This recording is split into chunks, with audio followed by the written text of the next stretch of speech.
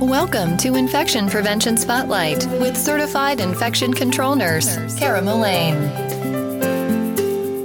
Welcome to the research behind infection prevention, where Dr. Mohammed Yassin provides tough questions to top researchers and leaders in their field. This podcast, it's a collaboration between Infection Prevention Spotlight and the American Journal of Infection Control. If you're interested to find out more on any of these topics, please go to the September 2020 edition of AJIC.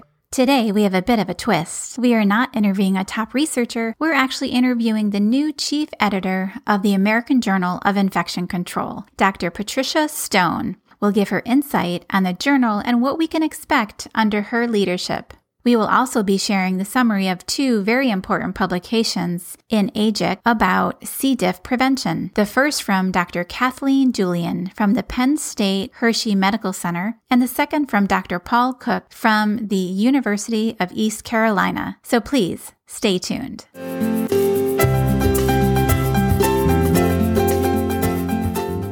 Great, so let's get down to the interview. Pat, what is the main interest and direction of the American Journal of Infection Control, or AJIC as we all know it? AJIC, the American Journal of Infection Control, Dissemination and Implementation Science for Infection Prevention and Control, is the professional journal of APIC. And so our main interest is to provide the science for the practice of infection preventionists. And that is the direction that the journal has been headed for a long time. And even though I'm a new editor, I don't expect any change in that direction. We want to be your go-to journal for infection prevention. That's so great, Pat. Thanks so much. Now, moving on to question 2. What do you think is the main importance of the AJIC journal for infection preventionists and for the field of infection prevention, locally in the United States, but also worldwide? The main importance of AJIC for an infection preventionist is to understand the science that really supports an evidence-based base for your practice. Of course, that's how do we decrease healthcare-associated infections across settings, hospital, nursing homes, home health, in every setting. And that's both locally and in the U.S. as well as worldwide. Indeed, we do have a worldwide presence, and our authors come from the United States as well as from around the globe. And we want to be the journal that is the go-to spot. With COVID-19 right now, in the times of pandemic, we've been getting a lot of articles from first they were coming from Asia with the Chinese being the first epicenter, and they were able to help with some of the lessons they learned. And we hope that by publishing some of these articles, it helped infection preventionists in the United States that are now dealing with the problem of the pandemic. And we want to be the journal that can help you. Of course, we don't focus just on COVID-19. There's been a lot of focus lately with reuse of PPE and things. But, generally we accept articles that demonstrate how to make an evidence-based case for staffing. We had an article like that I thought that was very important. So infection preventionists could use the model that they developed to say what their number of IPs should be in their hospital.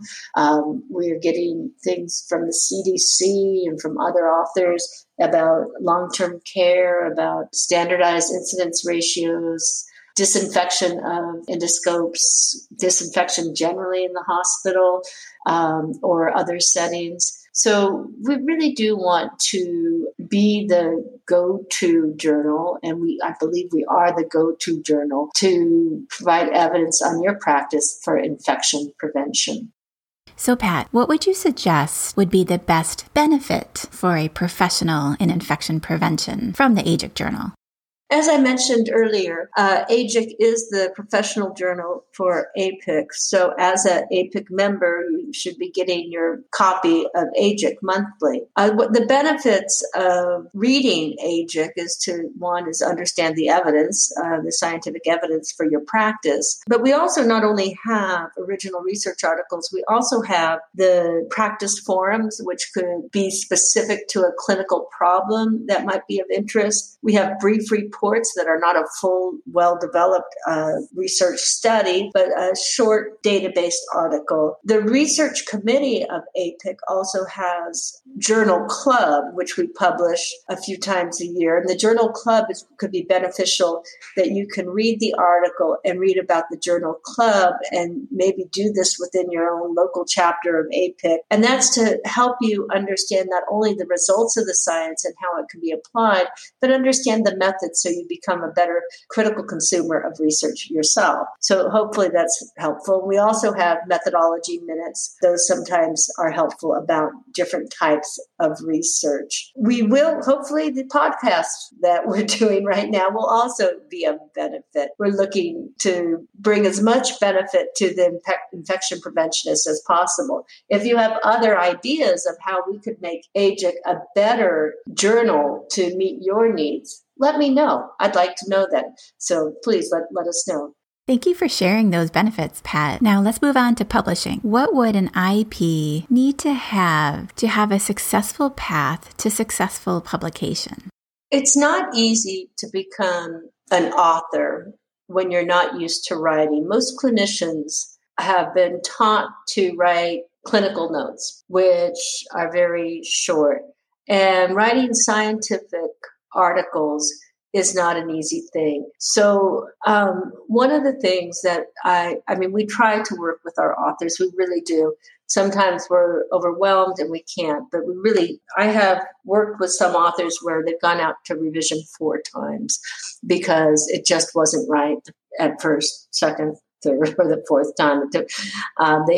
We just had to get it right. But what we want to do, if you're interested in being an author, I suggest you look, first you need to have a research question, and then you need to get the data, and you need to be able to answer your research question. So infection preventionists know data, but do they know the scientific skills necessary? That's a fairly high level of skill needed to conduct a research study. But you can find somebody maybe in your facility, in your network, in your local chapter of AJIC that has published before a scientific article. And I encourage you to do that. There's also at AJIC, I know we were virtual this year, but we're also trying to help authors, by having workshops on how to publish. The most important thing is a research article is very specific. You have the background, you have a very specific aim, you have your methods, which are only your methods. You have your results, which are your results, not commentary on the results. Then you have your discussion where you put what those results mean and how you interpret them and how they are similar or different than other results already published. It's in some ways very boring writing. It's not creative writing in any way. It's scientific writing. But it's a skill set. There's an art to scientific writing that takes a while to develop. We do try to work with our authors, but one of the things I think that is the best is to try to find somebody that has some of these skills and has successfully published. That will help you if you bring that person on early and collaborate with them. That'll help you become a better author yourself. And then in time, you'll be the senior person. I'm saying senior in quotation marks. You'll be the senior person that's helping the more junior person become the author. We do want to see articles from practice that are rigorous and generalizable, and then will inform other people's practices. Great guidance, Pat. So now, you are the chief editor for AJIC. What's new and what's exciting in the AJIC journal? And what do we expect to see? What's new and exciting at AJIC? Well, hopefully the podcasts are new and exciting. I hope people are enjoying the podcast. We wanted to try to make sure that we're as responsive as can be. We're trying to become more advanced in our social media and be better Twitter users, tweet more often. And the podcast, I think that's exciting. We are looking at the editorial board, and I'm getting input from the editorial board on what we can do to make sure that we have the most exciting journal possible, that we have a good mix of scientific results and reports. We have seen a lot on COVID, although, as I mentioned in an editorial a few months ago, the process of publishing AJIC or any journal should not be your first place to go for the results regarding COVID and the pandemic, because that's changing so quickly. The process of getting something published, it goes out to review. You do want peer review that increases the rigor and allows you to be a little more confident in the results. But you should be getting your up-to-date COVID results of what you should be doing from the CDC or the World Health Organization or even APIC. We are publishing a lot on COVID, but AJIC is not probably the first place that you should go for that. And we just would like to make sure that AJIC is going to be an exciting journal, and while maintaining the rigor that's needed in science. And so, as I said, we're working with the associate editors and the editorial board to make sure that we're meeting those needs and staying as relevant as possible. Final question, Pat. Would you comment on the interest in continuous education or structured training, for example, around cost effectiveness, statistics, model building, electronic communications, and even building apps for infection prevention? Well, everybody needs to be a lifelong learner, and so continuous education is very important, especially now that we can be recertified through continuous education. That CBIC is letting us do that. Structured training on cost effectiveness, statistics, model building, those sort of things are important. We do have methodology minutes in AJIC, but if you really want good hands-on training, there's other places to get that. There's workshops that can be done, both statistical workshops, research design workshops, cost effectiveness training workshops that might be more helpful. So those might be better places for the specifics of how you build a multivariate model, and which statistics are appropriate to use, or a cost effectiveness model. Regarding electronic communications and building apps for infection prevention, I think that is very, very important. And I think we need to keep up with the technology. The technology is moving faster than we could think. And it's very important to keep up with this, to get the education on it and the hands-on education about what's best. And there are good structures for building apps. And everything doesn't have to be programmed from scratch these days. So I think we need to keep up on the technology, knowing that technology is changing very quickly, and what we're able to do with the technology is actually mind-boggling for one of those gray-haired people like me. So it's very important that we keep up with this. Thank you so much. I hope you've enjoyed the podcast. Bye-bye. Thank you, Dr. Pat Stone, Chief Editor for the American Journal of Infection Control. Thank you so much for sharing your insight on the journal, its benefits, and for sharing your guidance on successful publication. Best to you in your new role.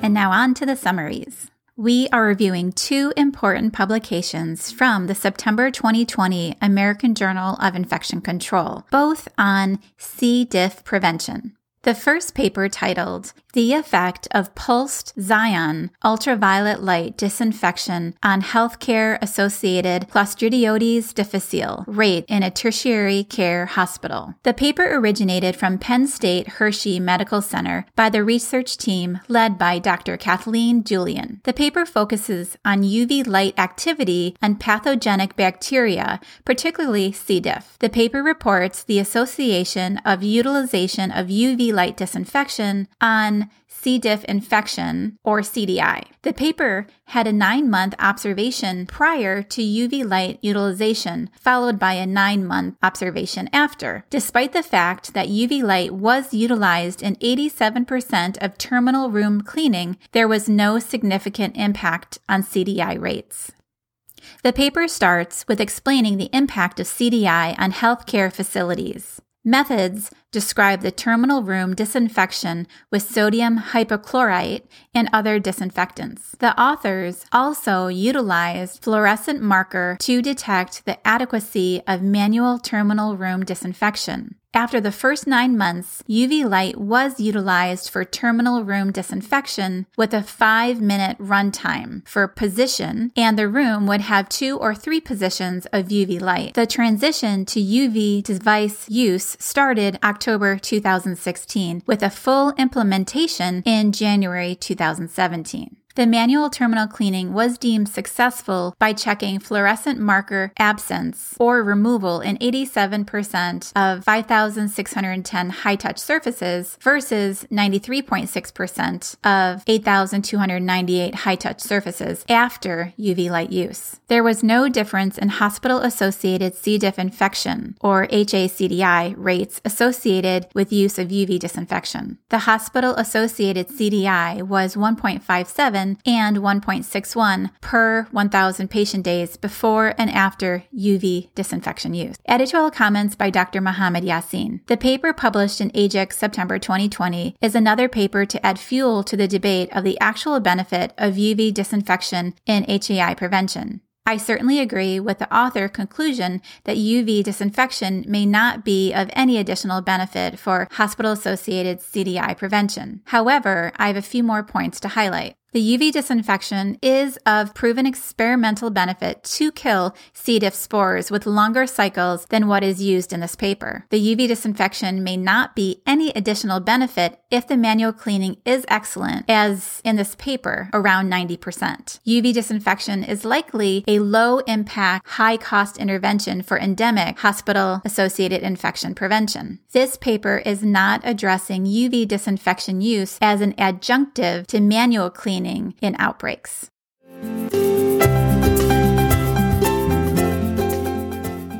The second summary is on the article Reduction in Testing and Change in Testing Algorithm Associated with Degree and Number of Nosocomial Clostridioides Clostridium difficile Infection. The paper is published by the Infectious Disease Department of the University of East Carolina, led by Dr. Paul Cook. The paper addressed an important question about the impact of change of C. diff testing algorithm on rates of hospital-associated CDI, or hospital-associated C. diff infection. The common two-step algorithm is typically enzyme immune assay, or EIA, and glutamate dehydrogenase, GDH, followed by nucleic acid amplification test, or NAT. Cell culture cytokine assay, CCA, is a sensitive and specific C. diff test that is rarely used in practice as it takes over 48 hours for results to be available. The two-step algorithm using nucleic acid amplification test, NAT, for discordant test results resulted in increase in the rates of CDI. This increase is possibly related to the inability of NAT to distinguish C. diff infection from colonization. The authors adopted two major changes. The first was to change NAT to C. diff toxin using cell culture cytokine assay, or CCA, as the second confirmatory step. The second was to recommend against C. diff testing in any patients receiving laxatives within 48 hours. These changes took place December 2018, and the authors measured the effect of these changes on CDI rates and antibiotic use before and after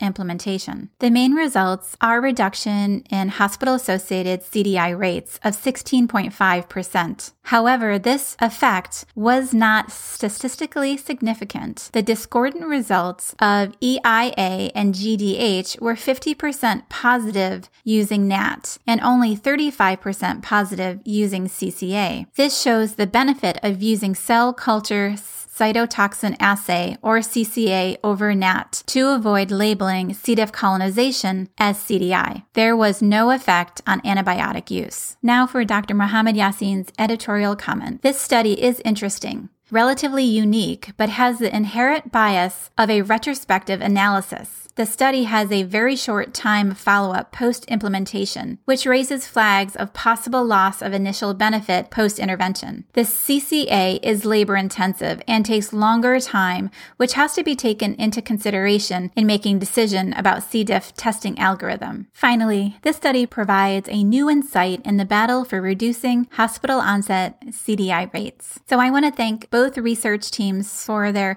very insightful work on looking at hospital-associated C. diff infection prevention.